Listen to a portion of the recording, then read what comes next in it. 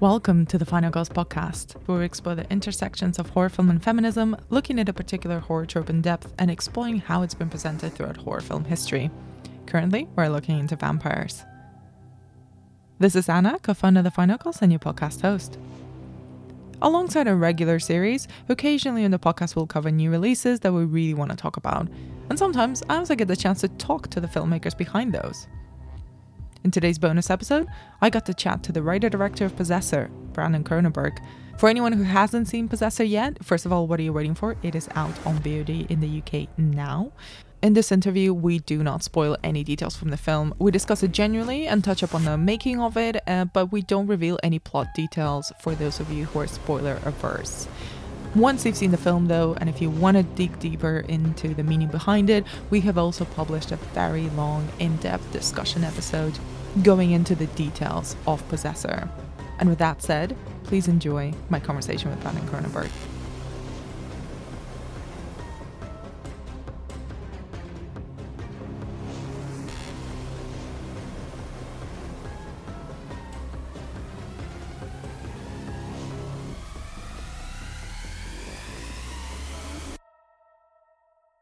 First of all, congratulations. Absolutely loved and was disturbed in the best possible way by Possessor. Oh, thank you so much.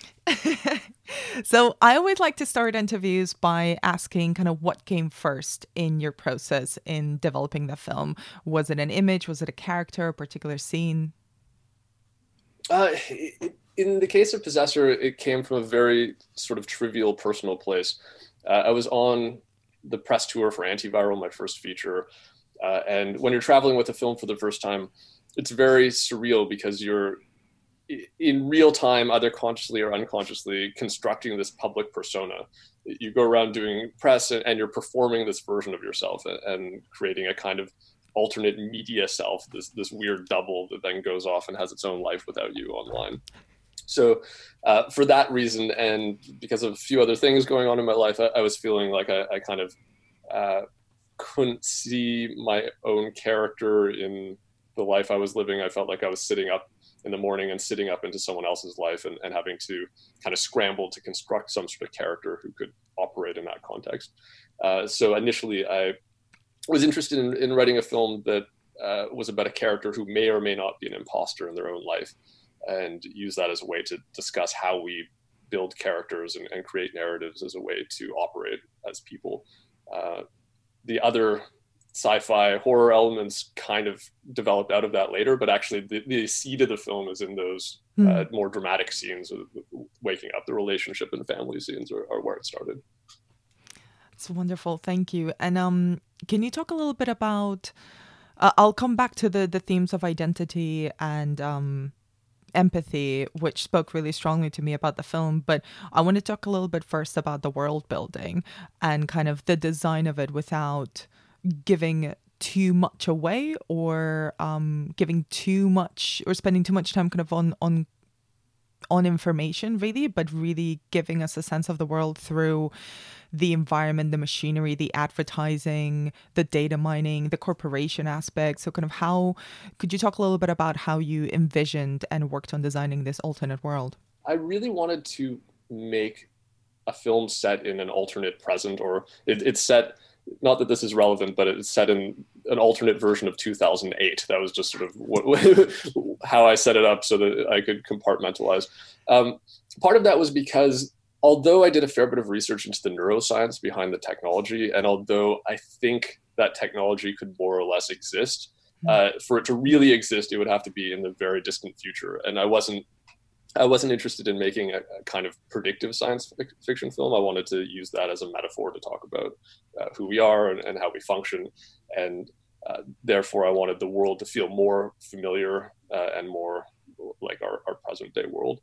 So setting it in this alternate timeline on the one hand freed me up to use it that way, and on the other hand kind of demanded that we find some interesting ways to kind of skew the world just through the design and through our locations, which are all Toronto locations. It was all shot in Toronto, but we spent a lot of time exploring the city and finding those particular buildings and particular angles that would feel a bit alternate universe and have that quality.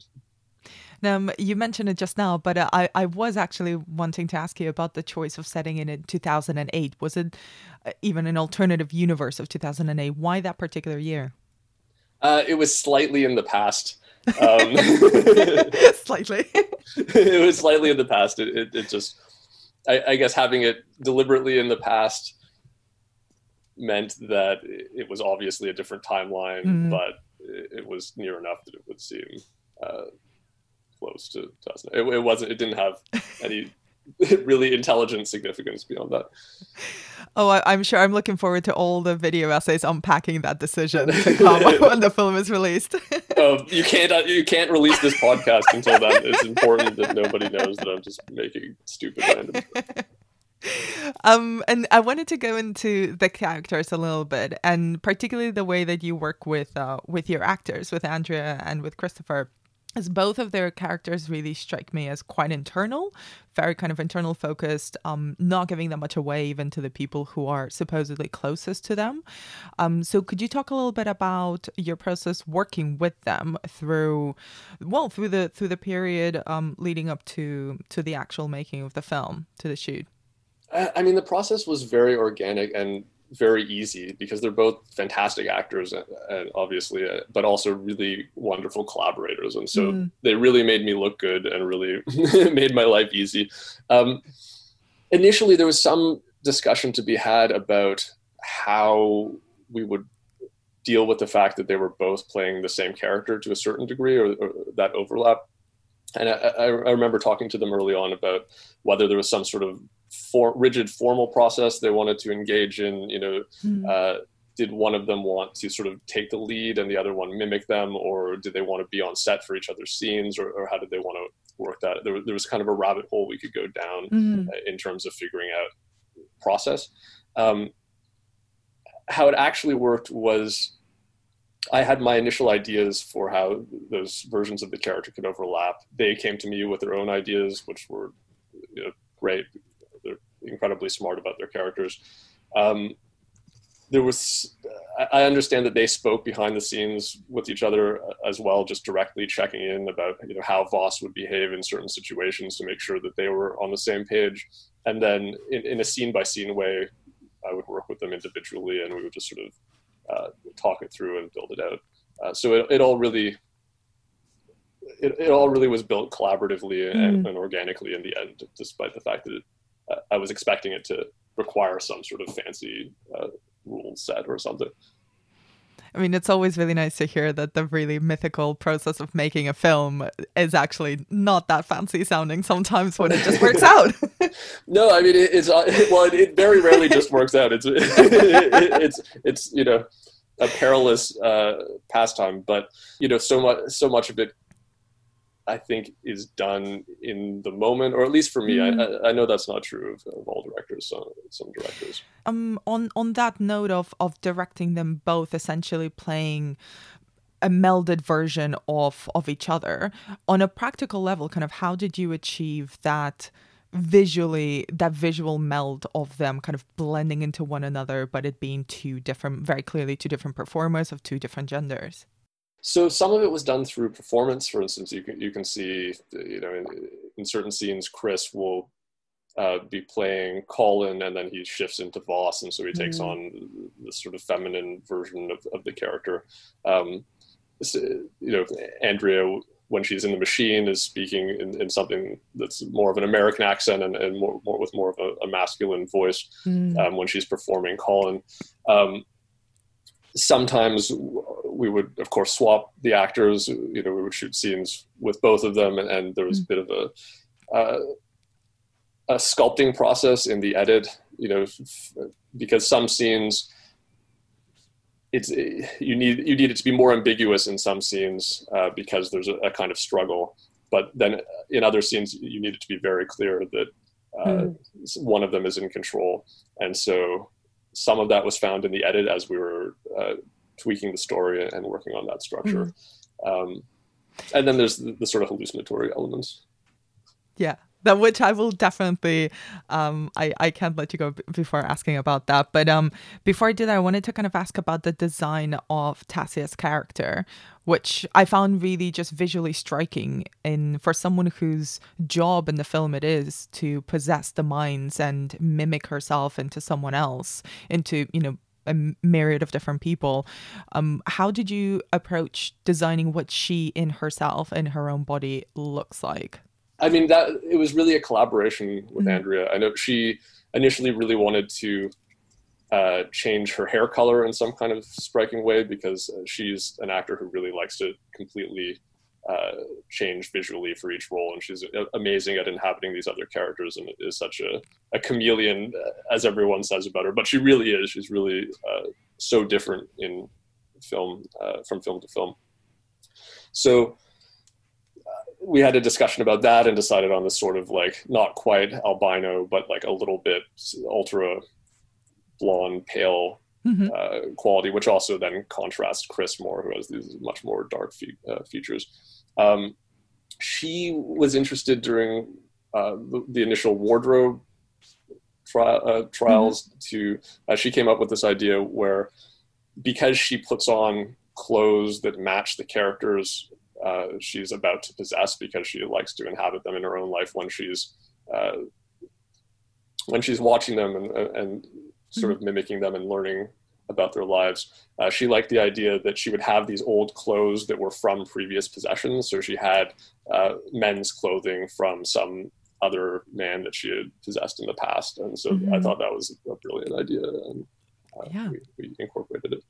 I wanted to move on into the hallucinatory kind of mind melding technology in Possessor.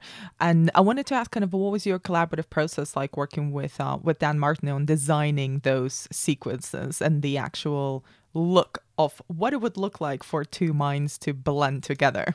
Right. So the hallucination sequences were a kind of long process of experimentation in some ways, and then in other ways there were particular images that I was interested in. For instance, the melting wax, I really wanted to do bodies melting and reforming, and so that was something very specific. But otherwise, they were really long experimental processes with Dan Martin on the effects end, and then Kareem Hussein, my cinematographer, who I worked very closely with. We actually lived down the street from each other for a lot of Possessor development, and so I would go over to his place for years because the film sort of kept on taking a while to get off the ground and kept getting pushed just for the usual indie film development reasons. And we would just experiment with projection feedback and gels and all of these ways that we could deform images, and we'd have these happy accidents that would lead us off down another path, and eventually we had our kind of bank of ideas that we built up over the years. And when Dan came on, so Dan and Kareem are both kind of mad geniuses in their fields. And so Dan had his own ideas that he'd been wanting to try that he would bring to it. And he had all of this great stuff.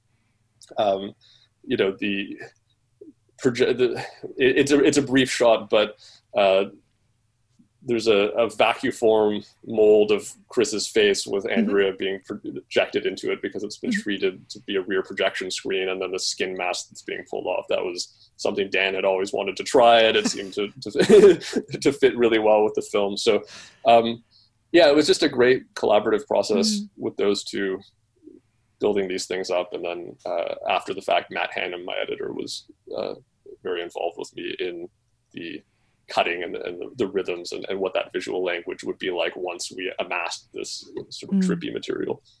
No, they're incredibly effective. I think after I watched Possessor for the first time, my just WhatsApp groups were exploding with people and myself just asking each other, how did they do that? What was that? What's that image? Is that wax? How did that thing happen? So there's a lot of images that frankly I'd never seen before in a film. And I wanted to kind of pick you up on something you mentioned of this kind of image of bodies melting and reforming. And what about kind of this idea of a body transforming or maybe not even belonging to the person inhabiting it was interesting to you?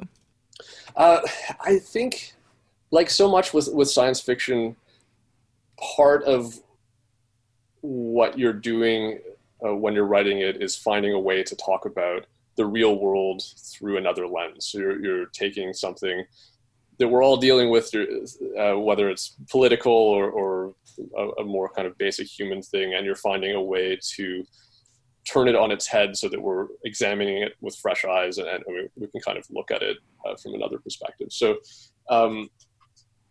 with body possession, I think you start to discuss what it is to have a body and what it is to be in your body, how you relate to your own physicality.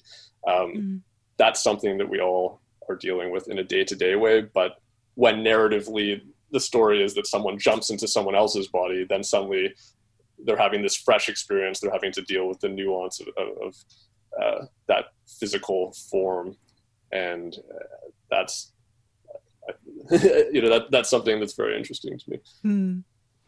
And I wanted to kind of pick up on this with the relationship between Tassia and everyone around her, but especially kind of Colin. What do you think she's trying to, what do you think it's saying about our relationship with technology, the way that we're communicating with people through screens and through a distance, or even, in the narrative of Possessor, of being forced into someone else's psyche and body through tech? There are a few different things. I mean, part of the relationship with technology in the film is kind of a surveillance analogy. I mean, for the Zuthru stuff, it's obviously kind of a joke, and it's more on the nose satire. But I was writing this partly through when the Snowden leaks were happening, and I was feeling very depressed about the death of privacy through technology. And so to some extent, that body possession stands in as a metaphor for surveillance, because instead of someone turning on your webcam or turning on your microphone, they're actually in your body, experiencing the most intimate details of your life firsthand through your own nerve endings, or just as terrifyingly, are in someone else's body who's close to you and are acting as a kind of full body organic sensory surveillance device.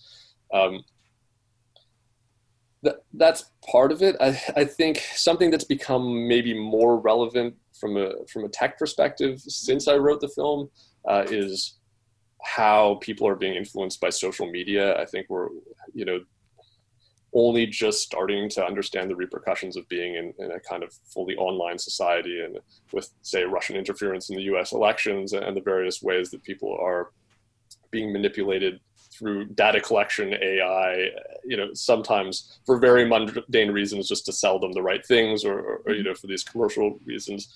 I think we're finding that we are all fairly hackable. We're all very vulnerable to extremely subtle influence, but deliberate influence. And I think a major challenge going forward will be, what is human society after that?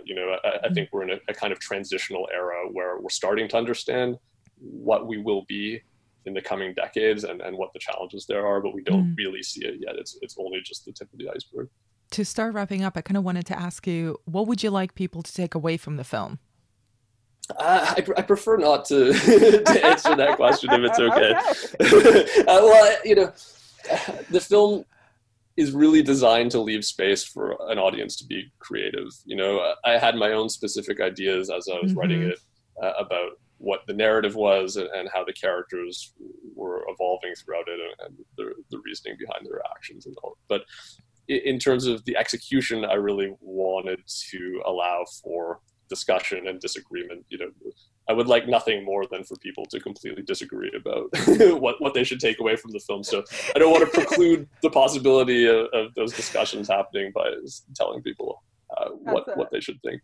That's a great answer. But I do have a slightly silly question that I would love to end on, if you don't mind. Certainly. Can you please tell me why everyone vapes so much in the film? It was partly, I was coming up with ways to make this an alternate universe, and I thought it would be funny if everybody vaped. It was sort of a dumb joke. Although I think vaping is really cinematic. I think it's absolutely ludicrous how much vapor comes out of somebody's mouth when they're vaping. I think that's a pretty striking image. So it may have started there and then become kind of silly. They also have stickers all over their vapes, and I was thinking of Japanese pain bags, or anime fans have those bags, and it was where they're covered in buttons and all of these things. So I thought, okay, maybe in this alternate universe, everybody has animal stickers or something on their vapes. That totally didn't come through, but it was just sort of alternate universe games. Oh, I love it. That's so that makes it even funnier. Thank you so much for your time, and best of luck with the film. I'm sure you will need it because it's quite amazing, and it's quite something. I can't wait for everyone to see it and have those conversations and those arguments. That's incredibly kind of you. Thank you so much for having me. You have a very special nature, one we've worked hard together to unlock.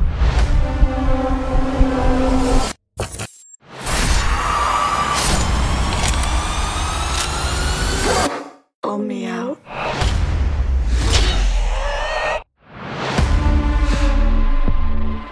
The results are normal. Anything you want to flag? No, I'm fine. Mom! Hi, darling. How was your trip? Dull. Extraordinarily dull. Our next contract's a big one. The target is the CEO of the largest operation in the U.S. You'll be binding to Colin Tate. We can't afford any mistakes on this one. Ready?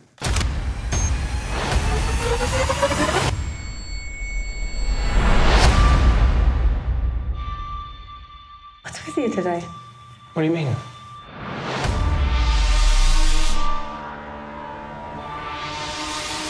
I'm in place. Can we help you? Finish this. What are you doing? I can't pull the trigger.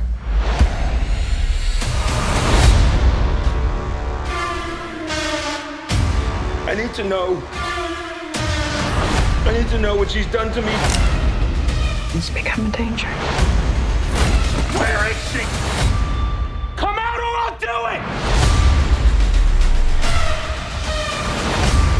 Sometimes